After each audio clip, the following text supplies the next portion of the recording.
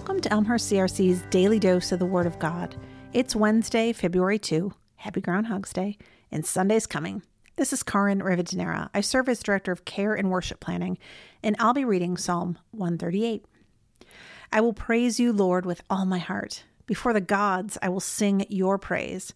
I will bow down toward your holy temple and will praise your name for your unfailing love and your faithfulness. For you have so exalted your solemn decree that it surpasses your fame. When I called you, you answered me. You greatly emboldened me. May all the kings of the earth praise you, Lord, when they hear what you have decreed. May they sing of the ways of the Lord, for the glory of the Lord is great.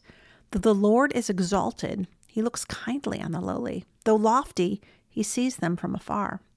Though I walk in the midst of trouble, you preserve my life. You stretch out your hand against the anger of my foes. With your right hand you save me. The Lord will vindicate me.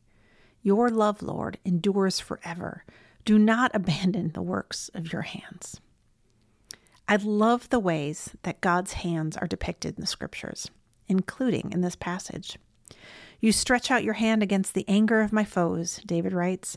With your right hand you save me. David offers such great imagery here. I imagine God stretching a hand forward like a mom trying to ease her fighting kids. Whoa, whoa, whoa, hold up, guys. God seems to say with that hand of authority outstretched, everybody calm down, deep breaths. And with that, David, and presumably also his enemies, are saved. And yet, David doesn't only imagine God's hand as a rescuing hand, but he imagines it as an intimately involved creating hand. Do not abandon the works of your hands, David says. David's plea is to the God he knows formed him, created him in certain ways to do and be certain things, and whose hand continued to guide and make ways for David. Well, I'm not sure that God has actual hands, at least not ones just like ours. I do love these images of God's hands and all that they can mean for us.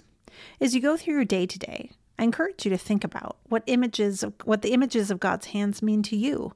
Perhaps keep your eyes open for the ways you can see or can imagine God's hands working in this world, in the way that those hands save, create, and hold you.